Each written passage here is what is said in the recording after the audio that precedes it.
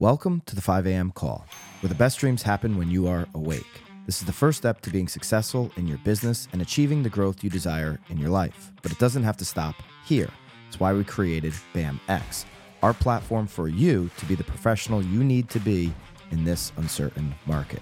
Not articles behind a paywall that only pontificate what you should think and do, but education that actually shows you how to do what you need in today's market. Every day, we continue to add more content to BAMX and our private Facebook community. Content that works, content that our members have exclusive access to daily. That's why over 1,500 of you in climbing have joined us in BAMX. Use code 5AM and join the thousands of agents taking their business to the next level today. Code 5AM for 10% off. See you in BAMX. What is up, everybody? It is 5 a.m. and I'm Tom Toole calling in from right outside Philadelphia. And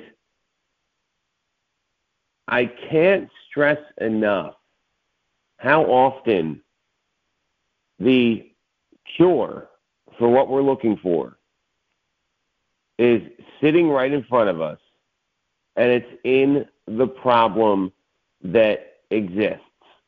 And this could go for a million different things in our lives.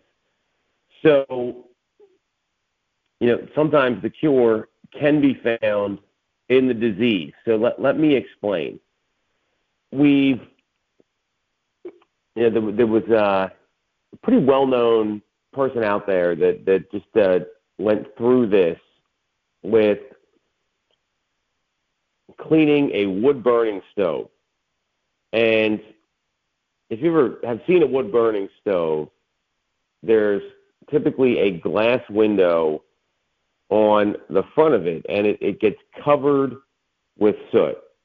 And this person tried everything. They tried soap and water, Windex, chemicals, special cleaning products, OxyClean, all those things, and just couldn't get the soot off the window on the wood-burning stove that would, let you see the fire and enjoy it. So what he ended up finding out after a ton of trial and error is that ash, yes, ash, the thing that the wood-burning stove creates, would work wonders, where you could literally dip a paper towel into water, dab it with some ash, and the whole thing would wipe clean. And when something like that happens, you feel like, oh, wow, this is a lot simpler than it should have been. I can't believe it works. And it's, the cure to the problem was the problem itself. The cure's in the disease, whatever you want to call it. And there's tons of examples like this in nature. For example, the cure to a snake bite is often in the venom of the snake itself. So you've got all these examples where instead of getting outside medicine, instead of outsourcing, instead of trying to do something that's totally outside the actual problem that exists,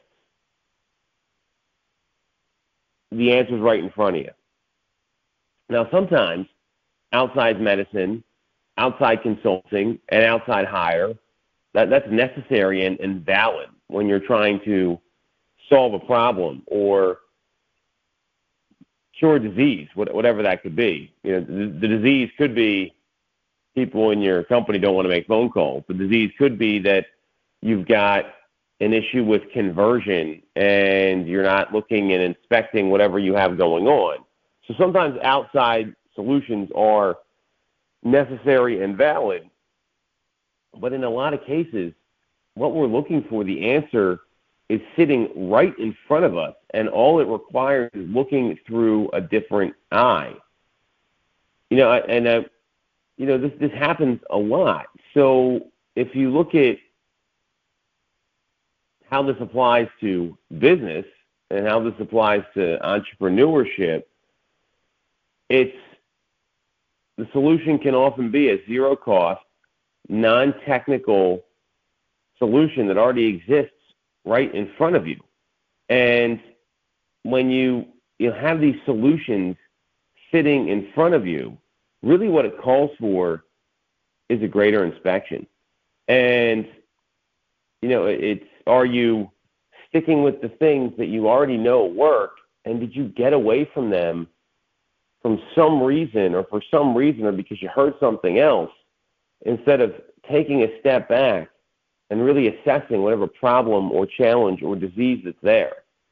Because if you're able to literally clean soot with ash or cure a snake bite, with snake venom, then there's a lot more solutions in front of you than you might realize. And if you answer a couple critical questions, that can determine your path forward and make it a lot clearer. What's your purpose? Why do you do what you do? And who do you do it all for? And a lot of times, individuals, businesses, teams, they get stuck in small things when they use yesterday's answers to these questions. And people that do big things regularly attend to and refine their focus in those areas. And doing so gets them excited to solve things in a different way. So think about that the next time you've got an issue in front of you.